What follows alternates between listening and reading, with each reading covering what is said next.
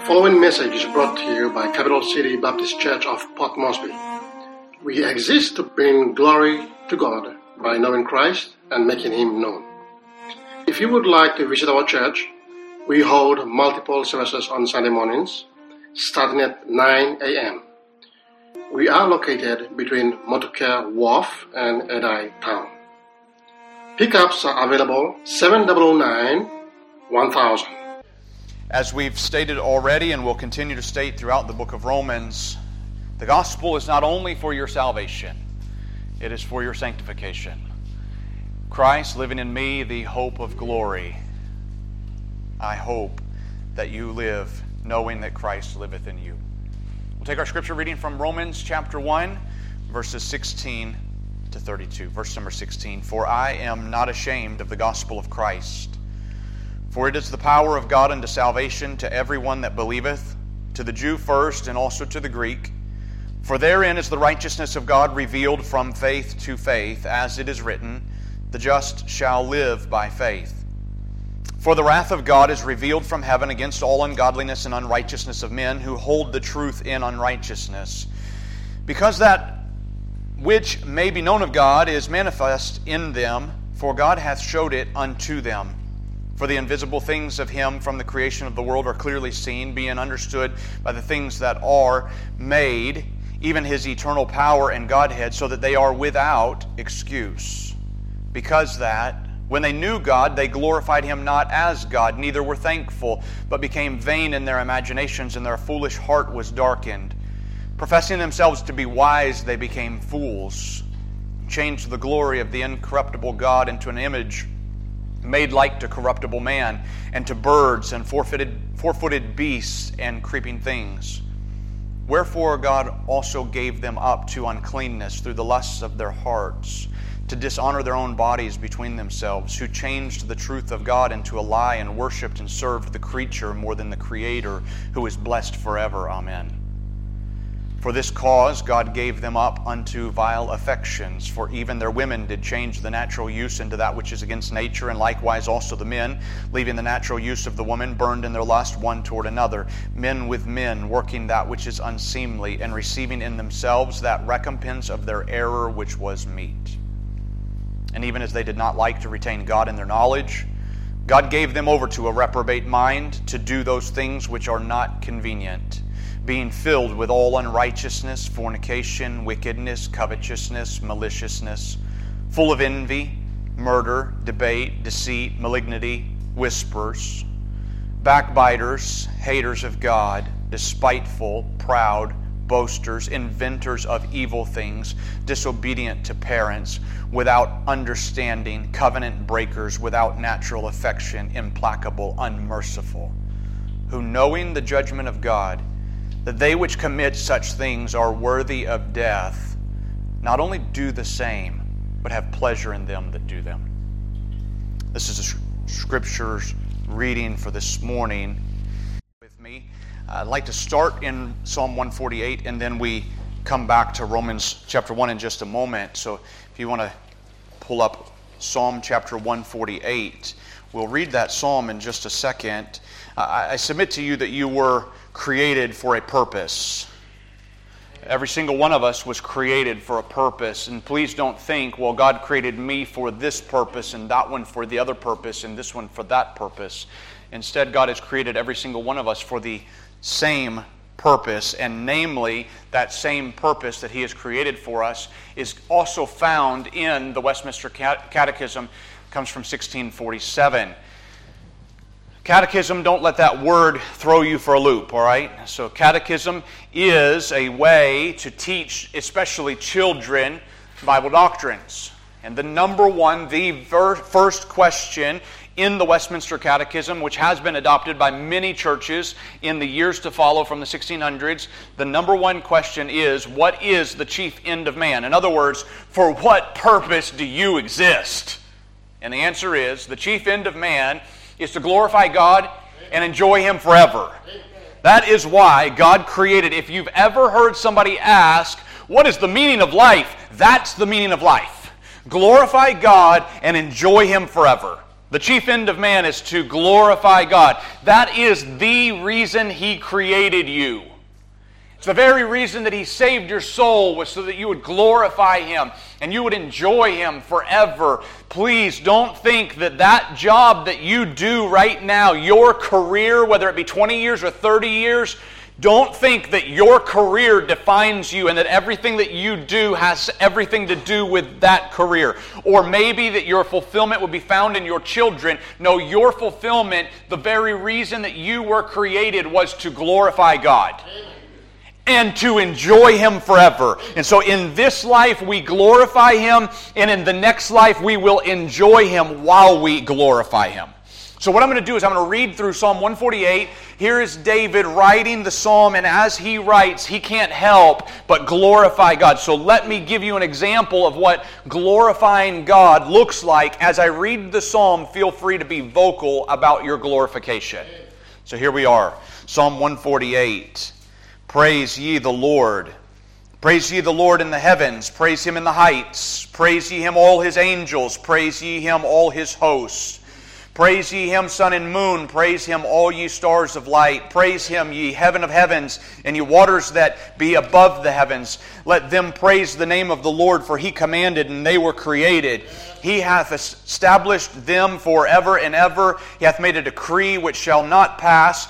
Praise the Lord from the earth, you dragons, and all the deeps, and fire and hail, snow and vapor, stormy wind fulfilling His word, mountains and all the hills, fruitful trees and all cedars, beasts and all cattle, creeping things and flying fowl, King of the earth, and all the people, the princes and all the judges of the earth, both young men and maidens, old men and children. Let them praise the name of the Lord, for His name alone is excellent. His glory is above the earth and heaven. He also exalteth the horn of His people, the praise of all His saints, even the children of Israel, a people near unto Him. Praise ye the Lord. That's what it looks like to glorify God. And here he just went on and unleashed a whole tyrant of things. Praise the Lord here and praise the Lord there. Glorify God. That is the reason for which you were created. Nothing else. You were created for that one purpose, and I submit to you this morning that when you stop doing what you were created for, you will head down a spiral that will continue to get worse as God gives up on you. I'll say it again. When you stop doing what you were created for, you will head down a spiral as God abandons you. I'll show it to you from the text this morning. Come with me back over to Romans chapter 1 and you can see it. We'll get to this in our exposition this morning, but I want you to see it real quickly in verses 24, 26, and 28, because mankind has his own way of thinking, and mankind would want you to think, oh, God won't give up on you. But the Bible says very differently that God will give up on you. See it in verse number 24. Wherefore God also gave them up. Look at verse 26. For this cause God gave them up unto vile affections. Then verse 28, even as they did not like to retain God in their knowledge, God gave them over to a reprobate mind. So 3 times in today's passage we have the statement that God gave them up, and I submit that it is not just a single time of giving up, it is a continual spiral as God continues to give up again and again and again, and you get worse and you get worse and you get worse. And it all has everything to do with you not doing what you were created to do. So the chief end of man is to glorify God. He created you for that purpose, and when you decide to walk away from the purpose that God has created you for, you're headed down a spiral, and He'll give you up and let you go. That's a terrifying thing. Natural man has a number of ways of thinking, and I'm sure that I'll give a number of these, and I'm sure that you might be familiar with some of them. Natural man's way of thinking. Natural man's way of thinking, one of the ways that natural man thinks is something like this. He might say, well, I am who I think I am. I am who I think I am. That's a natural man's way of thinking. As I walk through these, you'll be, yeah, I think I've heard that before. Some very popular phrases, popular ideas that are completely unbiblical. Please don't think that you can just think yourself into the right state of being. You don't get to stand in front of the mirror, and this is what the world will tell you today. Stand in front of the mirror and tell yourself that you're beautiful, so therefore you will be beautiful. It doesn't work that way. You don't get to think, well, I'm good with God, so then therefore I'm good with God. No. You have to come His way. You don't get to just make up your own rules. Another one, I may do bad things, but I'm not a bad person. Man likes to think that because nobody wants to be called a bad person. And yet Romans chapter 3 and verse 10, there is none righteous, no, not one. The best things that I have to bring to God are nothing but filthy rags in His sight. And so when somebody says, well, sure, I do bad things, but I'm not a bad person, they're trying to hang upon their own goodness, at which point you are grasping at sand. It does not work. Another one, people might say something like this, something is wrong, but it's not my fault. That's the old nature versus nurture argument. There's something wrong, but it's not my fault. In other words, somebody else did something to me, and therefore it's not my fault that I'm a sinner. Hey, listen, every single one of us will stand before God and give account of himself to God. You don't get to stand before God and say, but my mom beat me, or my dad abandoned me, or somebody did me wrong. You don't get to give those excuses. It is your fault. When you stand before God, you cannot bring that excuse. For remember what people did to the Savior. If anybody had an excuse to step away from doing what was right and do whatever he wanted to, that was Jesus. As they nailed him to the cross, he had every right to step away from it because they were doing terrible things to him. And you and I have no excuse. Another one that men might say today is morality is relative. Perhaps you heard that. That line of thinking is growing very strong within our current culture. Morality is relative. In other words, what applied to mom and dad and to my boo-boos does not really apply to me. Therefore, I will, and I'm going to use a phrase here, I will shack up with whoever I want to shack up with. Because if it feels good, I'm going to do it. That's modern thinking. And you can see that played out in the way that we use certain terms. The term partner is growing by leaps and bounds in the current generation. Meet somebody and they say, well, this is my partner. What happened to this is my wife? This is my husband. Do you know what a partner is? That's who I'm hanging out with today. Morality is relative. That's what man wants you to think. That's not what Scripture says. You see, God makes things very clear in His Word. And there's a certain way to live. It's not objective. You don't get to change it when you want to. It is very much set in stone. Another one, how about this one? What goes around comes around. They might call that karma. So, in other words, if I do enough good things to people, then I'll start having good things come back to me. There is a principle of sowing and reaping, and yet this one is not biblical. Have a look at the life of the Apostle Paul as he went around doing good things and they stoned him. That one kind of throws karma out the window, doesn't it? Be careful. Here's another one. God is a helper in a time of emergency. Now we're starting to talk in Christianese, but we're using the thinking of a natural man. God is not only there as your 1-800 number. You know what I mean? 1-800-100 or 1-800-200. Who knows what 300 is going to be set up for? He's not your 1-800 number. He's there all the time. He sees every bit of your life.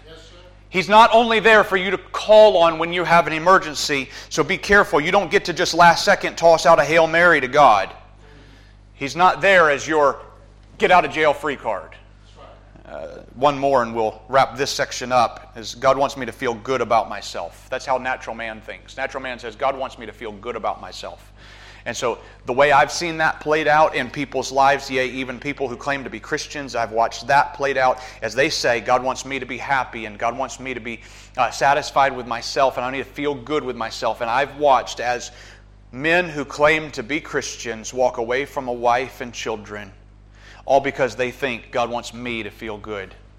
And they never take a moment and think about the wake of shipwrecks that they leave behind as they feel good about themselves and destroy the people around them. You see, natural man will have his own way of thinking, and yet God has created you for a single purpose, namely to glorify God and enjoy Him forever. That's why you were created, was to Glorify Him. And again, I'll tell you that when you stop doing what you were created for, you will head down a spiral as God gives up on you. And that is a terrifying thought. Let's come to Romans chapter 1, verse number 18. We'll walk through our text for this morning. I'll read verses 18 to 20, and we'll make comment on it. Verse number 18. For the wrath of God is revealed from heaven against all ungodliness and unrighteousness of men, who hold the truth in unrighteousness. Because that which may be known of God is manifest in them, for God hath shown it unto them, for the invisible things of Him from the creation of the world are clearly seen, being understood by the things which are made, even His eternal power and Godhead, so that they are without excuse. God is angry. He's angry about sin. He's created man for the purpose of glorifying Him, and yet man has stepped away from that purpose. And man is sinful, and God is angry upon that sin. And by the way, as we look at the gospel, that is the very first starting place that you need to start with every time you look at the gospel. That God is angry at sin, and we see that clearly laid out here. The wrath of God is revealed from heaven against all ungodliness. God does not just overlook sin. He does not just give a free pass to or just freely forgive. He doesn't say, it's okay, I'll just let you do it. No, He, by His very nature, cannot just dismiss it. His wrath is going to abide upon sin, and specifically sinful men, and it must be paid for. Then as we see into verses 19 and 20, His anger increases because that, verse 19, because that which may be known of God is manifest in them. In other words, men can see that God is there. And how does that happen? You can see it in verse 20. How does it happen that men can see? This is men. This is not just one little corner of men that have heard the gospel that God's angry about. He's angry about every single one of them across the globe, all around the world. Those who have grown up within church, those who have never heard the gospel, those who live in the remotest parts and have grown up in the 1040 window who have never heard about Jesus. God's anger is heaped up upon them, and there's a reason. You'll see it in verse number 20, and the reason is this: for the invisible things of Him from the creation of the world are clearly seen. In other words, God has given, yes, the very creation as a testimony to His greatness.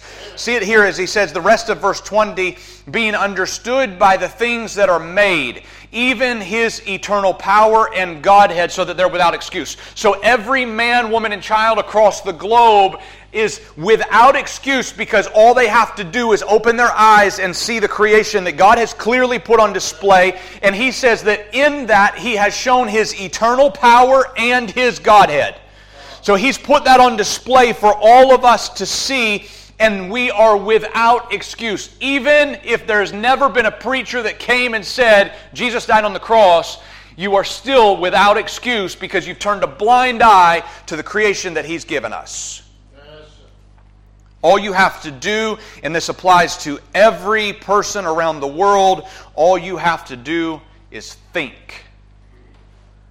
Now the problem is, man has been thinking and denying God, and we saw 7 this morning, 7 different ways that man continues to think and deny God. But all they have to do is really, truly, honestly think. That sets us apart, by the way, from the animals. The animals don't think. You look at a pig. The pig is there, laying in the mud, and the fruit falls down from the tree, and all the pig does is sit there or lay there and eat the fruit that fell down from the tree. He never thinks about the fact that he's tearing up the roots of the tree that's given him fruit. He doesn't think. My dog, when I leave from the house, we have 2 little dogs up there at the house, and when I leave from the house, I can be gone for 7 seconds or 7 hours. It doesn't matter. When I walk back in, they act like I've been gone for 7 days. And they're like, oh, we're so happy that you're here. I'm like, hey, buddy, do you just lose track of time when I leave and you just go, click, off I go? They don't think. Animals don't think. But human beings, God has given us the ability to think. So all you have to do is, as a person, open your eyes and think. Where did this stuff come from? Now, Darwin would have you to think that it came from some globule that just happened to explode billions of years ago, and then that explosion somehow turned into one-cell amoebas, and then those one cells turned into two cells, and that multiplied, and it became a frog, and the frog turned into a snake or a lizard or something like that, and it turned into a bird, and then it became a dog, and then it became a monkey, and then it became a man. Listen. If you want to say that your grandfather was a silverbacked ape, that's up between you and your grandfather. But that takes a whole lot more faith than let there be light and there was light. So don't say the one has to have faith and the other one we just trust science. Because science says never has that ever been replicated. You've never been able to have an explosion from a globule.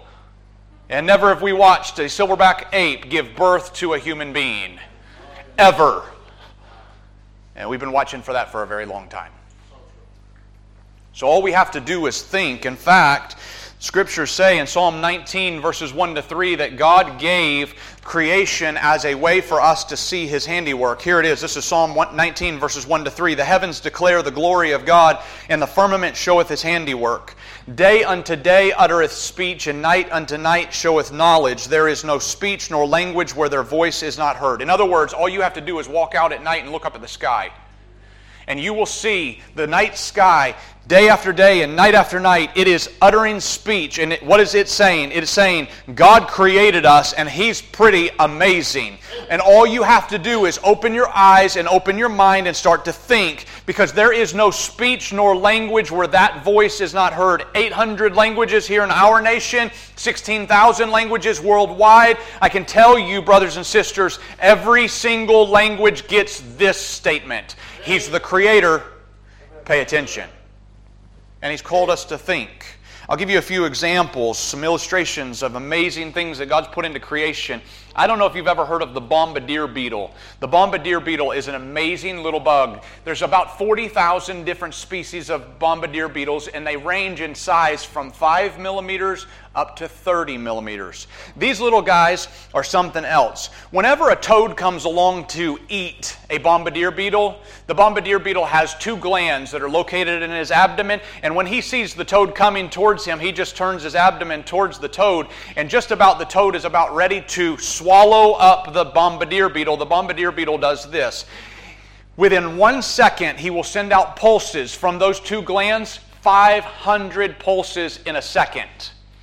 And what happens is, on one gland is one chemical, and in the other gland is another chemical. And when those two chemicals shoot out 500 times within a second, those two chemicals mix in the air and become highly toxic and become so hot, their temperature is higher than the boiling point of water.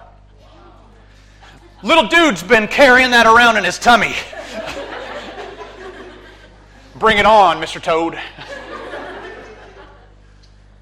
Now, could you imagine if that had to be evolved? I wonder how many times it took in evolution for those two glands to realize that they need to be separated and not together inside of his belly. Because if they were together inside of his belly, we wouldn't call them bombardier beetles, we'd call them bomb-da-dud. They all died on their own, exploding beetles. Think about the giraffe. Many of us have seen pictures and videos of giraffe out in the African savannah. And the giraffe is an amazing animal, a great big long neck, great big long legs. The giraffe is something else. It's pretty amazing. When you think about the giraffe, like you see him walking in the savannah and you think, man, that's pretty elegant, that's pretty amazing. And a lion comes and tries to attack him and he uses those great big long legs and kick the lion. Man, my goodness, I don't think I'd ever want to get near a giraffe. I'm afraid he's going to kick me. And yet when the giraffe puts his head down to drink water, he will put his head down to drink water and then he'll pick up his head again and just do it so effortlessly. I don't know if you've ever thought about this. Have you ever done this where you bend down and then you stand up real quick and you get real dizzy? You know why that is? It's because your blood just rushed out of your head. So just think about this for just a moment. Why is it that the giraffe, when he leans over and gets a drink of water and he picks up his head, why is it that he doesn't just go, woo, that's and great was the fall thereof, boom? You know why? Because God created the giraffe in a very special way. It actually has the largest heart of all the mammals. 12 kgs, 600 millimeters apart. It can hold 55 liters of blood. It will beat 170 times per minute. That's twice what your heart will beat. Its blood pressure is twice what yours is. And you know why that heart beats so strongly and why the blood pressure is so high? It's because his brain is way up at the top of that neck. And here his heart beats with such great blood pressure to push that blood all the way up to the brain. But then think for just a moment, when the giraffe is standing in the Serengeti and he's eating from the top leaves, that blood pressure, that pump is just pushing it so it can fight against the gravity and get the blood all the way to the top. But then he takes just one moment and he goes, hey, there's a drink of water. And he puts his head down. There's enough, physics says that there's enough pressure in there that when he puts his head down, if God doesn't intervene, he's going to explode his brain. And so God put a series of check valves all through that giraffe's neck so that when he takes a drink of water, he never even misses a beat. A drink of water and right back up again. Never misses a beat. Just take a moment and think. He created that. If evolution tried that, we'd have a whole bunch of fainting giraffes going left and right, and a bunch of them, when they go to get their drink of water, a whole bunch of them with the brains blasted out. And here's God just creating, and He does it with the human brain. Think about your human brain only weighs 3 pounds and yet controls every bit of your body. If you've never had a brain injury, let me just say this. Tweak your brain just a little bit, and everything gets out of place. You have 100 billion neurons in your brain, and each one of them has 10,000 connections to other neurons. Constantly, your brain is able to rewire itself. If something goes wrong, your brain will automatically rewire itself. It's an amazing thing. You try to compare, and I'll challenge you, Google this later on, compare the human brain against the greatest computers on earth. And we're talking apples and oranges. They don't even get to be in the same category. And namely, the fact that your brain can rewire itself and the computer's over there stuck on whatever programming problem came along. They say that if you lose a finger, all of the neurons in your brain that were associated with that finger will then automatically rewire and be associated with the fingers that were beside it. So that now all of a sudden, if you can't use that finger anymore, these 2 fingers on the sides of it now know how to do grasping techniques better while that one is missing. Oh, we have an amazing Creator God. And you've really got to go to a long length to say, well, my grandfather was a silverback ape. And yet, that's where natural man wants to go. Because natural man does not want God to be there. The very purpose for which you were created, to glorify God, if you're not careful, you'll seek other places. And that's what he says is what happens here. You were created for awe, brothers and sisters. You were created for awe. A-W-E. In other words, stand in awe of the awesome God. And here's the proper response. It's found in Psalm 8, verses 3 and 4. When I consider the heavens, the work of thy fingers, the moon and the stars which thou hast ordained, what is man that thou art mindful of him? O Son of man, that thou visitest him. Why do I even have any right to ever be called your son when I think of how magnificent you are in all of your creation? The right response is for me to fall in awe before him. And then in verse 9, the same chapter, he makes this statement, O Lord, our Lord, how excellent is thy name in all the earth. That's the right response. And yet sinful man continues to push back against God. Look at Romans 1 and verse number 20 again. For the invisible things of him from the creation of the world are clearly seen, being understood by the things that are made, even his eternal power and Godhead, so that they are without excuse, because that when they knew God, they glorified him not as God. Neither were thankful, but became vain in their imaginations, and their foolish heart was darkened.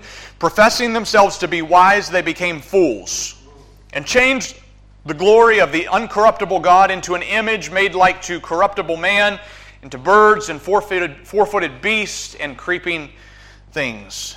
And sinful man will turn away from God And fools will change the glory of God into something that they can create themselves. You see him make that statement in verse number 22. They think themselves to be wise, but in their own self-professed wisdom, they're nothing but fools. And the way that is played out is in verse 23, as they change the image of the uncorruptible God into an image of four-footed beasts and man, birds, and creeping things. How stupid is it for man to turn from an almighty God and try to instead worship the creation, yea, even the creation that they themselves have made. I think back to the book of Exodus. The nation of Israel, the people of Israel had just come out of the Red Sea, come out of bondage under Pharaoh, and they're now at Mount Sinai. You remember that? God is up on the mountain, thunder and lightning. Moses is there with the tablets of stone, and God is writing the Ten Commandments on the stone. Moses is up there for 40 days. And after 40 days, the people come to Aaron. Aaron is at the ground, down at the base of the mountain with the people. The people come to Aaron and they say, hey, we don't know what happened to that Moses guy. Dude went up the mountain, never came back. We don't know what happened to him. Like, I'm just wanting to say, hey, stop, guys, and think for just a minute. Look up on the mountain, thunder and lightning. God called Moses to go up there. Don't worry, he'll be back. But instead, they turn to Aaron and they say, we would like a God that we can see and we can worship right now.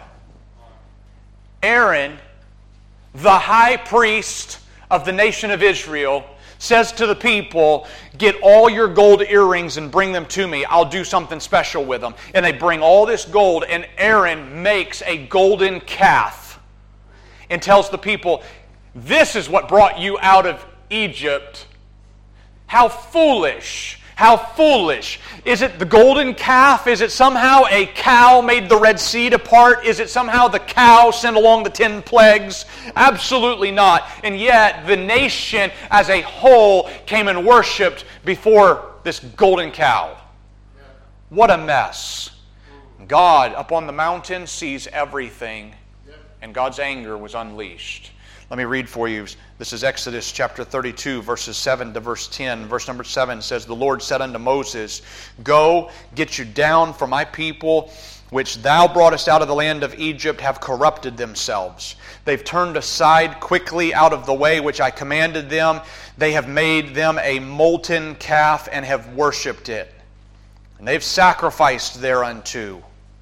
And they said, these be thy gods, O Israel, which have brought thee out of the land of Egypt. And the Lord said unto Moses, I've seen this people, and behold, they are a stiff-necked people. Now therefore let me alone, that my wrath may wax hot against them, and that I may consume them, and I will make of thee a great nation. So here's what God said up on the mountain. He says, fine, they want to turn their backs on me. I'll just consume them and be done with them.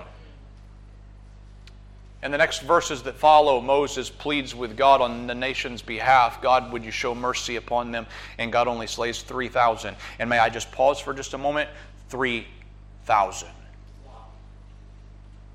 And that was merciful, for he was going to wipe out 2 million.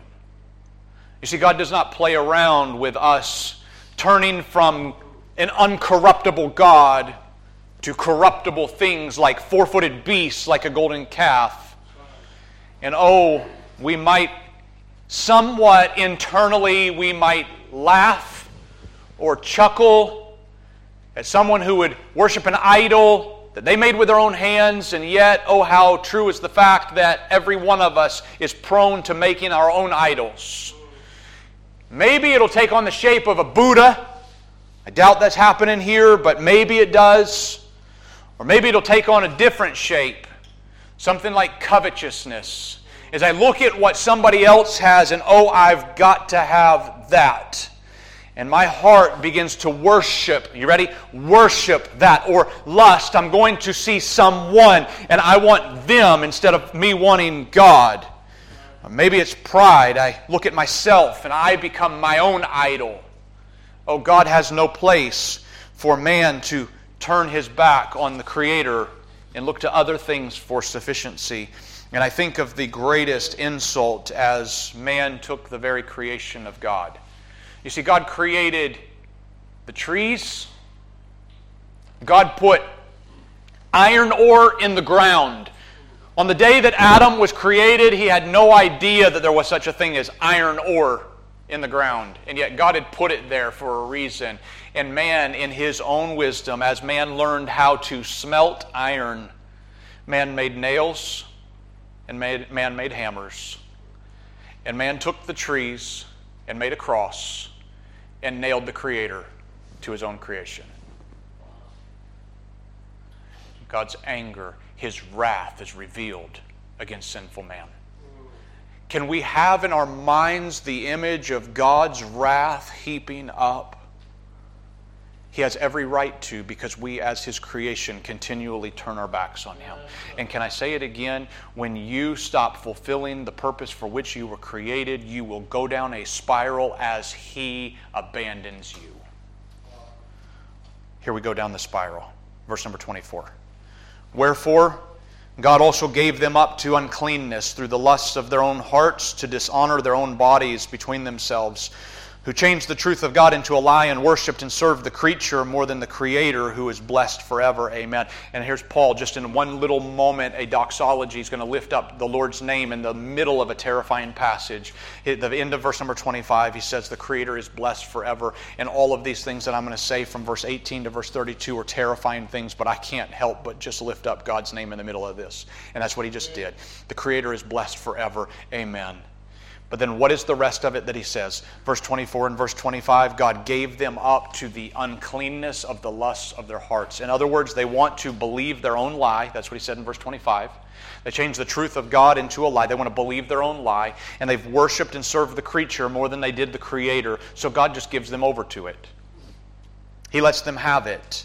In other words, if you want to believe a lie, God will let you have the lie. You want to turn away from Him, He'll let you have it. You were created for a purpose. Glorify Him. And yet, if you're going to believe a lie, He'll turn you over to it, and you begin the spiral.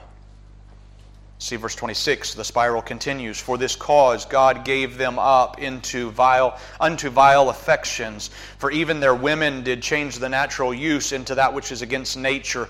And likewise also the men, leaving the natural use of the woman, burned in their lust one toward another, men with men, working that which is unseemly, and receiving in themselves the recompense of their error, which was meet. And this downward spiral starts off by man not glorifying God and not being thankful. And then he knocks down God and replaces him with an idol. And then God just gives him over to it. And then sin doesn't bother him. And he continues to go down the spiral. And he has unclean lust in his heart. And God gives him over to that as well. God giving you over should be a terrifying thought, friend. It's a loss of affection. I see in verse number 26, as the women did change the natural use. It's a loss of affection for their own children. Verse number 27, the men leaving the natural use of women and burned in their lust one towards another. That is sensual. We would call that homosexuality. He says those sins are a result of a downward spiral. Friend, I'm not the one that gets to make up this stuff. I'm just bringing it from the Word of God. And I'm going to tell you that today's culture would tell you we need to be more tolerant. Guys, I'm going to tell you the truth here. Thus saith the Lord, homosexuality is sin. Adultery is sin. Fornication is sin. Pornography is sin. Sex outside of marriage is sin. Even if it's your partner. Even if it's your partner. Because if it's not your spouse, it's sin. And then he says, in verse number 27, that God has turned them over to their lust. He says in the end of the verse 27, he says, receiving in themselves that recompense of their error, which was meet. In other words, there is a principle of sowing and reaping.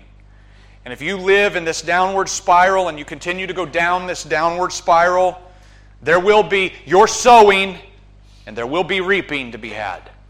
And as you go further down the spiral, you continue to sow more and you will reap more.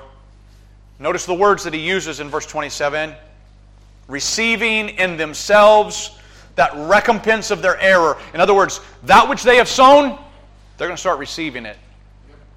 And oh, have a look at people that you might know or have heard about who have gone down that spiral, and think of what rewards they have received for what they've sown. Be careful, though, as we look at others in the spiral. For comparing ourselves with ourselves, we are not wise. Have a look and see where the spiral leads to, and then look at yourself and go, wait a minute, I don't want God to give up on me. There's three possible outcomes. I've shared this with you before in past times, church. I hope that this passage will help us to see it at an even deeper level. There are three possible outcomes when you're messing around with sin. If you're dabbling in sin, there are three possible outcomes. One, you can confess and forsake it. And that's beautiful. For if we confess our sins, He's faithful and He's just to forgive us our sins and to cleanse us of all unrighteousness. So that's the first and most beautiful option. You can confess it and forsake it. Second one, you can continue in your sin and God will expose you. And that's mercy. It's the grace of God upon your life if He exposes your sin. You say, but that's a terrifying thought. No, there is a more terrifying thought, and the most terrifying thought is the third option, is that God would abandon you and give you over to your own sin. And the very last thing that I ever want to see happen in your life or mine is for God to give you over to your sin. For there is a principle of sowing and reaping, and as you go down further, it will get worse and worse. Oh, I hope that you will confess your sin. Look at verse 28 as he goes to the third. And this is the one that I think is the worst in the spiral. Verse 28. And even as they did not like to retain God in their knowledge, God gave them over to a reprobate mind, to do those things which are not convenient. He gave them over to a reprobate mind, a castaway mind, a rejected mind. In other words, God says it like this: you don't want to retain me and your knowledge? Fine. I'll give you a mind that can't even handle me anymore. Reprobate, castaway. I've abandoned you, I've abandoned you, I've abandoned you. Done.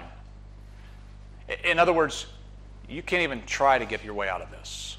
Your mind will be so far gone from God that you will not see a single glimpse of hope. He will give you over to a reprobate mind, castaway, rejected. And now we'll see in verses 29 to 31 what kind of sin just flows out of a life given over completely to sin. Here's verse 29. Being filled with all unrighteousness, fornication, wickedness, covetousness, maliciousness, full of envy, murder, debate, deceit, malignity, whisperers, backbiters, haters of God, despiteful, proud, boasters, inventors of evil things, disobedient to parents, without understanding, covenant breakers, without natural affection, implacable, unmerciful. And that sounds like just about every popular TV show and movie that you've seen in any time recently as you watch manifold sinfulness of man just be placated in front of the world. As God has given them up and given them up and given them up. Now, Paul's going to finish this introduction to a sinful state with verse number 32. He's going to use these words: who knowing the judgment of God, that they which commit such things are worthy of death, not only do the same, but have pleasure in them that do it.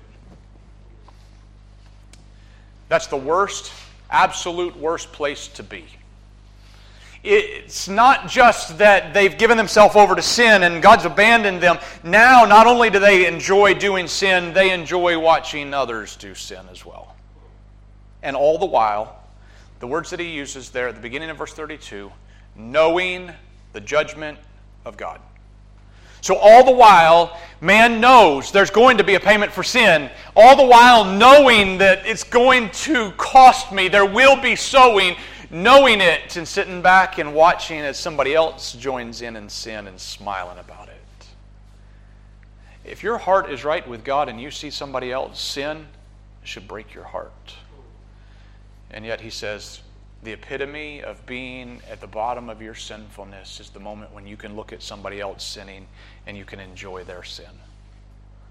This is a terrifying thought as God gives them over. And this is every single person. He's not speaking only to one person here or one person there. Every single one of us is possible to fall into this. Now, let me close with a statement that I just gave a glance at in verse number 18. Come back to verse number 18. For the wrath of God is revealed from heaven against all ungodliness and unrighteousness in men, and here's the phrase, who hold the truth in unrighteousness. You know who God's angry the most at? People that have the truth and yet live in unrighteousness. We hold the... Brothers and sisters, our lives should be different because we hold the truth.